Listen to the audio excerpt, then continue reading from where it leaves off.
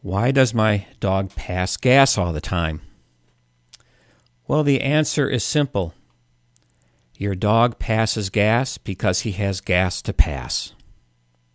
Okay, I'll get serious. Flatulence is the excessive formation of a gas in the intestines. Flatus is the passing of said gas. Excessive gas is caused by aerophagia, rapid swallowing of gas or air. Excessive gas can be caused also by interaction of gastric acid with food and saliva, diffusion of gas from the bloodstream, or bacterial fermentation and metabolism. Swallowing air is the most common cause of flatulence. The other common source of intestinal gas comes from the colon. Dogs may lack the necessary digestive enzymes to break down complex carbohydrates into simple sugars.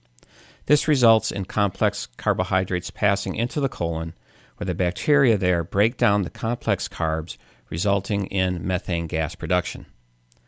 Soybeans, beans, peas, nuts, onions, broccoli, cabbage, or a high-protein diet can all increase methane production. There are some diseases that need to be considered with excessive flatus.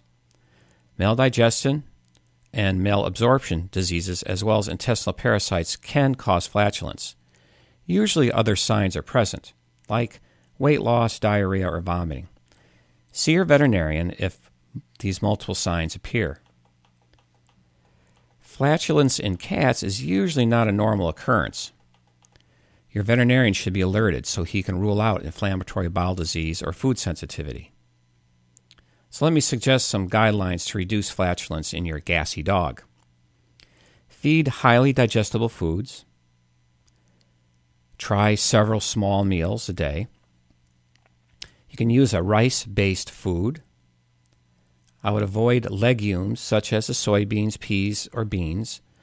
And I note that the dogs on vegetarian diets may have a lot of these food sources, so they may have increased gas.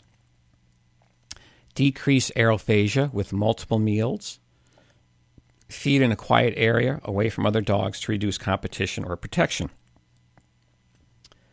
And walk your dog within 30 minutes after a meal. This tends to move the gas. I would recommend walking your dog outside if you know what I mean.